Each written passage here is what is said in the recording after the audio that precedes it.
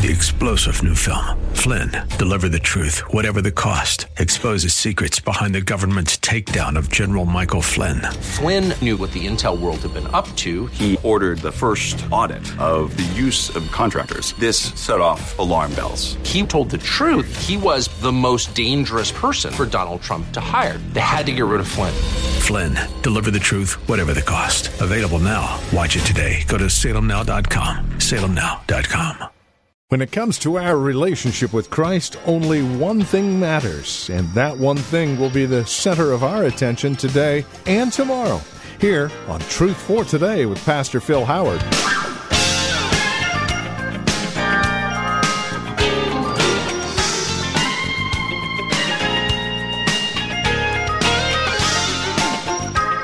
When it comes to your position before God, what is it that you're hinging that relationship on? Is it your good works? How often you go to church? How well you love your fellow man? What kind of money you give to the underprivileged? Well, today, as we continue our survey of Galatians, we find ourselves looking at chapter 5, verses 1 through 6. Pastor Phil Howard shows us there is only one thing that really counts. Here's Pastor Phil now with that one thing on today's broadcast of Truth for Today. In chapter 5, you could hear another hinge, as it were, in this book kind of swing open. The first 2 chapters, Paul has been defending this great truth of justification by faith in Christ alone, apart from good works and apart from the law. And that was a very difficult battle to wage in the church expanding to Gentiles. So he speaks from his own life for 2 chapters. We call it the biographical part of the book. Chapter 3 and 4, he's in court. He is a classic polemicist. He is a classic apologist for the faith. And my argument upon argument, he has rallied. And now in chapter 5, he's going to introduce us to the ethical part of Christianity. How does Christianity work? But before he launches into it, he recaps in the first few verses, kind of a reaching back and summarizing. And he wants them to be sure, you know, it's not by the works of the law that one's right with God. And the key symbol for that works theology was circumcision. And when he speaks of circumcision, it's not he's not thinking in terms of hygiene. He's not even thinking in the terms of the Abrahamic covenant. Circumcision was you put your flag up that you are a son of the law and you will keep the law and you will achieve a righteousness by the law. So circumcision was the buzzword that sent up all kinds of red flags that I'm under a works method of getting to heaven. I can get there by keeping the law. Whether man-made rules or divine rules, it does not matter. For the law was never given to save. The law never saved anybody. Nobody is ever going to heaven on the basis of keeping the law. Whether that's Old Testament or New Testament, no one has ever been saved by keeping the Mosaic law. So why do we keep having people go under it? Because religious teachings are deceptive so many times, and because in human nature we all would like to think we could earn it because we're egomaniacs and we think we can measure up. But history and God's Word proves over and over we just can't.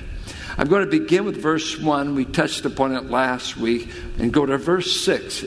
And I want to really emphasize some of the essentials of Christianity, and I want to just select 6 of them. That is, he said it over and over in the book, and I'm just going to recapitulate them for you before we start launching into the walking in the Spirit and some practical matters. Listen to what he says. It is for freedom that Christ has set us free. This is the key term in the book of Galatians. It's used, I believe, 14 to 16 times. Liberty, freedom. That's the key. How to be free. Stand firm then, and do not let yourselves be burdened again by a yoke of slavery. And that yoke was going under the law. And he's saying, please do not do this. Do not go there. So then he says, mark my words. I, Paul, tell you that if you let yourselves be circumcised, and that means the Galatians were contemplating it. Gentile converts thought they'd believe the gospel. Now they've been duped by these Judaizers who says the cross work of Christ, that's not enough. That's not enough. You need to add keeping the law. Christ plus law keeping. That was the issue. And he says, you are contemplating this. You haven't done it yet. But if you do, because circumcision stands for a theology, not for a hygienical procedure. A theology of works. If you let yourself go under that, Christ will be of no value to you at all. 4 things he says. Christ will have no value to you. That is amazing. Did you know if you put yourself under a work system, Christ's work on the cross would do you no good. This is an astounding thing. Christ himself will do you no good on the day of judgment. For you have appealed to another system in order to be acceptable to God. And the work of Christ will be of no worth to you. Because you have disdained it and pushed it away for the choosing of a works method. Notice the second thing that will happen. Again, I declare to you, every man who lets himself be circumcised, that he is obligated to obey the whole law. Now, the carrot stick was, come on, let us circumcise you Gentile converts, and then you'll be up to par with us. You'll have all the bases covered. You put faith in Christ, now get circumcised, no big deal. Come on. That's just a physical procedure. Let's go on. Done. He said, oh, no. What they haven't told you is you just signed up for 613 commandments that you got to obey. Because the law gave us 613 commands. None of us keep the 10 commandments, let alone the 613. And he said, when you do that, it's not the end. You just signed on, and you've got to keep all of the law in order to be justified by the law. If you can keep it all, then you can earn a justified, righteous status before God. But you can't keep it. It's an amazing thing, he says there. You've got to do it all. It's not just circumcision. You who are trying to be justified by law have been alienated from Christ. And this word alienated is a strong word. You've been cut off from. Christ has ceased to be operative in your life. Now, this was a great Jewish problem. Hebrews 6, I believe, when he says that if you fall away from Christ, having been a Jew, and you heard the gospel, and you decide you're going to return to the temple, and you're going to return to the Mosaic law, he said, it will be impossible to renew you again unto salvation. You will have sealed your day of doom. You cannot go back to the law without the eternal jeopardy of your own soul. And he made this clear in Hebrews. He made it clear that would be like you're going to re-crucify the Son of God afresh. Do not go back. Do not go back to the temple.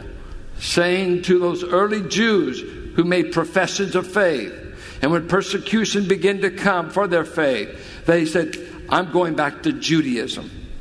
And he said, and the moment you do, you will commit an unpardonable sin against the Son. It will be impossible to renew you, for God is going to let you be burned up like he burns up thorns. Don't go back. He says 4 times, and then he says, for if you do, you are fallen from grace.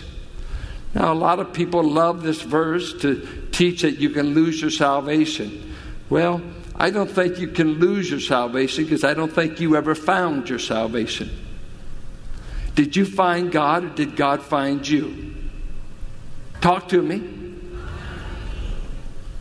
You have not chosen me, I chose you. Did he say that in John 15? If you can lose it, all of us would have surely lost it by now. I had no ability to get saved, and I have no ability to stay saved. You think you do? Well, go ahead. Tell me, start keeping a record of how you're behaving. You can't keep yourself. You can't save yourself. I'm not saying go out here and run in and just start committing all the sin you can. That'd give you proof that you were never saved. People that are saved don't want to sin. They do sin, but it's not the bent of their life. Amen? And we're all guilty and we're all justified. The falling from grace here is not talking about the loss of salvation. You've fallen from one system of salvation, which is by faith, by grace in Christ alone. If you go back to the law, if you allow yourselves to be circumcised, you will have fallen from this lofty system of salvation by grace alone. And you will have gone back to a system of works. You never could be saved that way. The Jews weren't being saved by it. So he's in the strongest terms as he's kind of summarizing his argument. Don't go back. You'll alienate yourself from Christ. Don't go back. Christ will be of no profit to you. Don't go back. It's a fall from grace and going right back to works. Don't let yourself be circumcised on religious grounds. On religious grounds, not health reasons. This is a theology of works that he's fighting. And then he begins to tell them some of the essentials of Christianity. And I'm going to try to capsulize them in 6 essentials that I see as I've read the book again this morning, and you just see what he's saying over and over. And I would just like to refresh your memories of those 6 things that is essential Christianity. Listen to what he says in verse 5. But by faith, we eagerly await through the Spirit the righteousness for which we hope. For in Christ Jesus, neither circumcision nor uncircumcision has any value. The only thing that counts is faith expressing itself through love. That is a dynamic verse.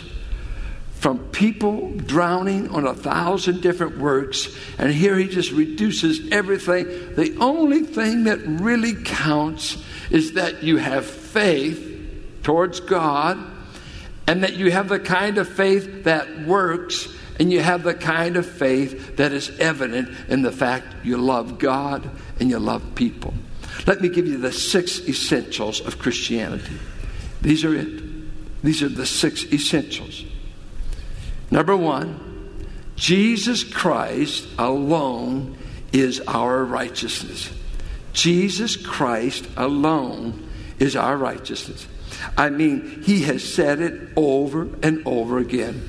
Chapter 1, if you believe anything other than the gospel we gave you, Jesus Christ died for our sins, was buried, was raised on the 3rd day, was seen of many witnesses, and on the basis of this cross work and his resurrection, he bought our salvation, paid for our sins, bought us an entrance to heaven. Jesus Christ is the object of our faith. You see, the object of your faith is what saves you, not how great a faith you have. You can have strong faith in a termite-infested bridge. And strong faith in a termite-infested bridge doesn't make the bridge hold you up. But weak faith in a strong object will get you over. I used to think my sister Ruth and I, when my folks would go to San Francisco once in a while, and we'd ride in the back seat of the car, and when we weren't pulling each other's hair or fighting, we used to be fascinated as we went on the bridge, and especially when we went under the tunnel there on Treasure Island, because it looked like those beams were falling in on us, and oh man, we can imagine panic. The bridge is going down. But you know what? All of our childhood fears didn't keep the Bay Bridge from holding us. It's kind of like J. Vernon McGee in the days of twin prop planes. He hated to fly. He'd always go by train. Well, one time he had to fly over to Phoenix, and they got over there, and as they're going over the passes there, they hit some severe turbulence. And McGee said the plane was just like a wild stallion bucking all over in that air turbulence. And he said he was scared, buckled in, and he said he looked down the aisle and he saw a guy down there that was just sleeping right through it all. And being the irate Scotsman that he was, it just irritated the daylights out of him. And so when they got off the plane, McGee went up to him and said, I want to know, mister, how in the world you could sleep through a storm when I thought we were going to lose our lives, and I don't think you ever opened your eyes. He said, oh, nothing to it. He said, I flew this plane in World War II. I've been in a lot severe turbulence. I've been under gunfire. I know this plane can take it. I've got confidence in the machinery. Just because you don't have any confidence is not going to keep me awake. And you know what? What's going to get you and I through is who we've put faith in, not how strong your faith is. The little woman says, I sometimes tremble on the rock, but the rock never trembles under me. You may tremble on the rock, but the rock won't tremble. And so saving faith, Paul says over and over, if we try to be justified by the law, we say Christ died in vain. But I was crucified with Christ. Nevertheless, I live, yet not I, but Christ lives in me. In the life I live by the faith of the Son of God who loved me and gave himself for me. My salvation is in a person. A church doesn't save. A creed doesn't save. A baptismal tank doesn't save. A divine person, God the Son, is your ticket to heaven. Christ alone. And he says it over and over and over. And believe me, this is an anathema gospel in our day. When every way leads to heaven. We all are going to get there. We just take different paths to the same place. There's only one way. I am Christ. I am the way to the city. You remember what Christ said? When I send the Spirit, he will convict the world of three things. Sin, because they don't believe in Jesus Christ. Righteousness, the kind that lets you into heaven. And of judgment, what will come to those who never put faith in Christ. So the first thing is Christ alone.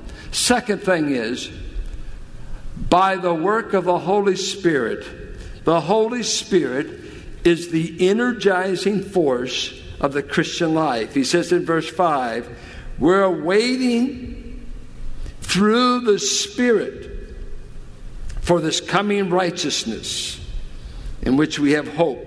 He says back in chapter 3, how did you start out your Christian life? By keeping the law or by receiving the Holy Spirit? Did you know the Holy Spirit is not the exclusive property of any branch of the church? Sometimes the church world is like kids fussing over toys and say, nah, I got something you don't have. Guess what? If you are a believer in Christ, you have the Holy Spirit. For no one knows God that doesn't have the Holy Spirit. There is no power in the Christian life apart from the Spirit. What is so wonderful about Christianity, if you come to Christianity, you can turn it into a works religion. Once I put faith in Christ, how do you learn to do all this stuff? Giving, singing, make all the meetings, service. Man, that stuff all looks like a lot of work to me. Looking on the outside in, you could probably convince yourself you could never live this way. And you know what? As long as you're outside, you can't. It's when you're inside and the Holy Spirit gets inside you that Christianity becomes just flying on wings instead of a hard thing to do. The energizing power and force of true Christianity is Christ alone and through the power of the Spirit. You say you got a hot head? I hear believers say, oh, I got a temper. Well, good. That means you're alive. Get over it. I've got one too. Well, I have lust. Well, we all do. It's what do you do with it? Is anyone controlling it? Well, I just can't help myself. Well, the Holy Spirit can help you. Or the favorite thing is Pastor Ted and I was talking yesterday, is our marriage just isn't going to make it unless we stay under counseling for the next 20 years. What? You know what? Counseling will never make up for a lack of obedience. Some of you, your problem isn't information. It's obedience. It's doing the Word, not knowing the Word. I know good men that can quote scriptures all day. We used to have an individual in this church that can quote more scripture than any other person, but didn't keep her from leaving her husband. Because she wasn't obeying the power and the direction of the Holy Spirit. And Paul's going to unleash the work of the Spirit in this chapter. Walk in the Spirit and you will not do the works of the flesh. And that was before overcomers. That was before psychomania, psychobabble, and all the recipes for success.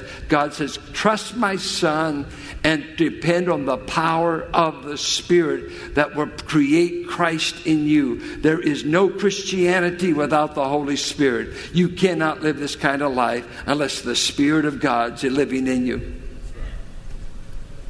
And that's why some of you can't get it. You signed the cards. You went through the baptism class. You may become a member, but you've never been saved because the gift of salvation brings the gift of the Spirit. And the gift of the Spirit is this abiding presence. It's another helper. He came alongside to help us weak people. And He is a magnificent helper. True Christianity does not function without people under the control of the Spirit. That is essential. Well, he says something that's a little tricky here. The third essential. The hope for future righteousness. Let me ask you this. When God saved you, did He impute the righteousness of Christ to you at that time, or do you wait to get it? At that time. The moment you believe, He imputes the right. Well, what's this living in hope of righteousness? Well, when Scripture uses hope, it's usually talking about the future tense of our salvation. And it's quite interesting that the Spirit convicts of a kind of righteousness that permits you to go to heaven, just like God the Son. And I believe what he's saying here is we live in the hope of the future installment of our salvation, where our bodies that are groaning in this present creation and longing to be clothed with a glorified body, like Romans 8 says, we groan, waiting to be delivered from this present cosmos that's living under the curse. Even creation is groaning. He says the Spirit is groaning, and we too groan, he says, longing to be released from a mortal body and be fully manifested as who we are, the true sons of God. So Christianity has a hope element. I have not gotten everything I've been promised in salvation. So guess what we do about righteousness? We live in hope of it. And I like what he says. We're waiting for it. We're not working for it. And this is Truth for Today with Pastor Phil Howard. Questions, comments about the program, as always, we would love to hear from you. You can reach out to us by visiting our website, truthfortodayradio.org, or by giving us a call, 855-833-9864. If you've got a question for Pastor Phil, you can use your smartphone. The voice memo app on that smartphone is a great way to reach out to us with your questions, praise reports, and comments. Simply record your question, who you are, where you're calling from, and then email it to us, tftquestions@valleybible.org. Again, that's tftquestions@valleybible.org. And again, as always, you'll find more information about Truth for Today at our website, truthfortodayradio.org, or by calling 855-833-9864. Now, Truth for Today is a listener-supported ministry. We have friends and family members who have come alongside to financially support the ministry to ensure that it continues on this radio station. Would you be a part of that family, that friendship? We'd love to hear from you. Reach out to us again. You can securely donate at truthfortodayradio.org or by calling 855-833-9864. And then come back and join us next time for another broadcast of Truth for Today with Pastor Phil Howard.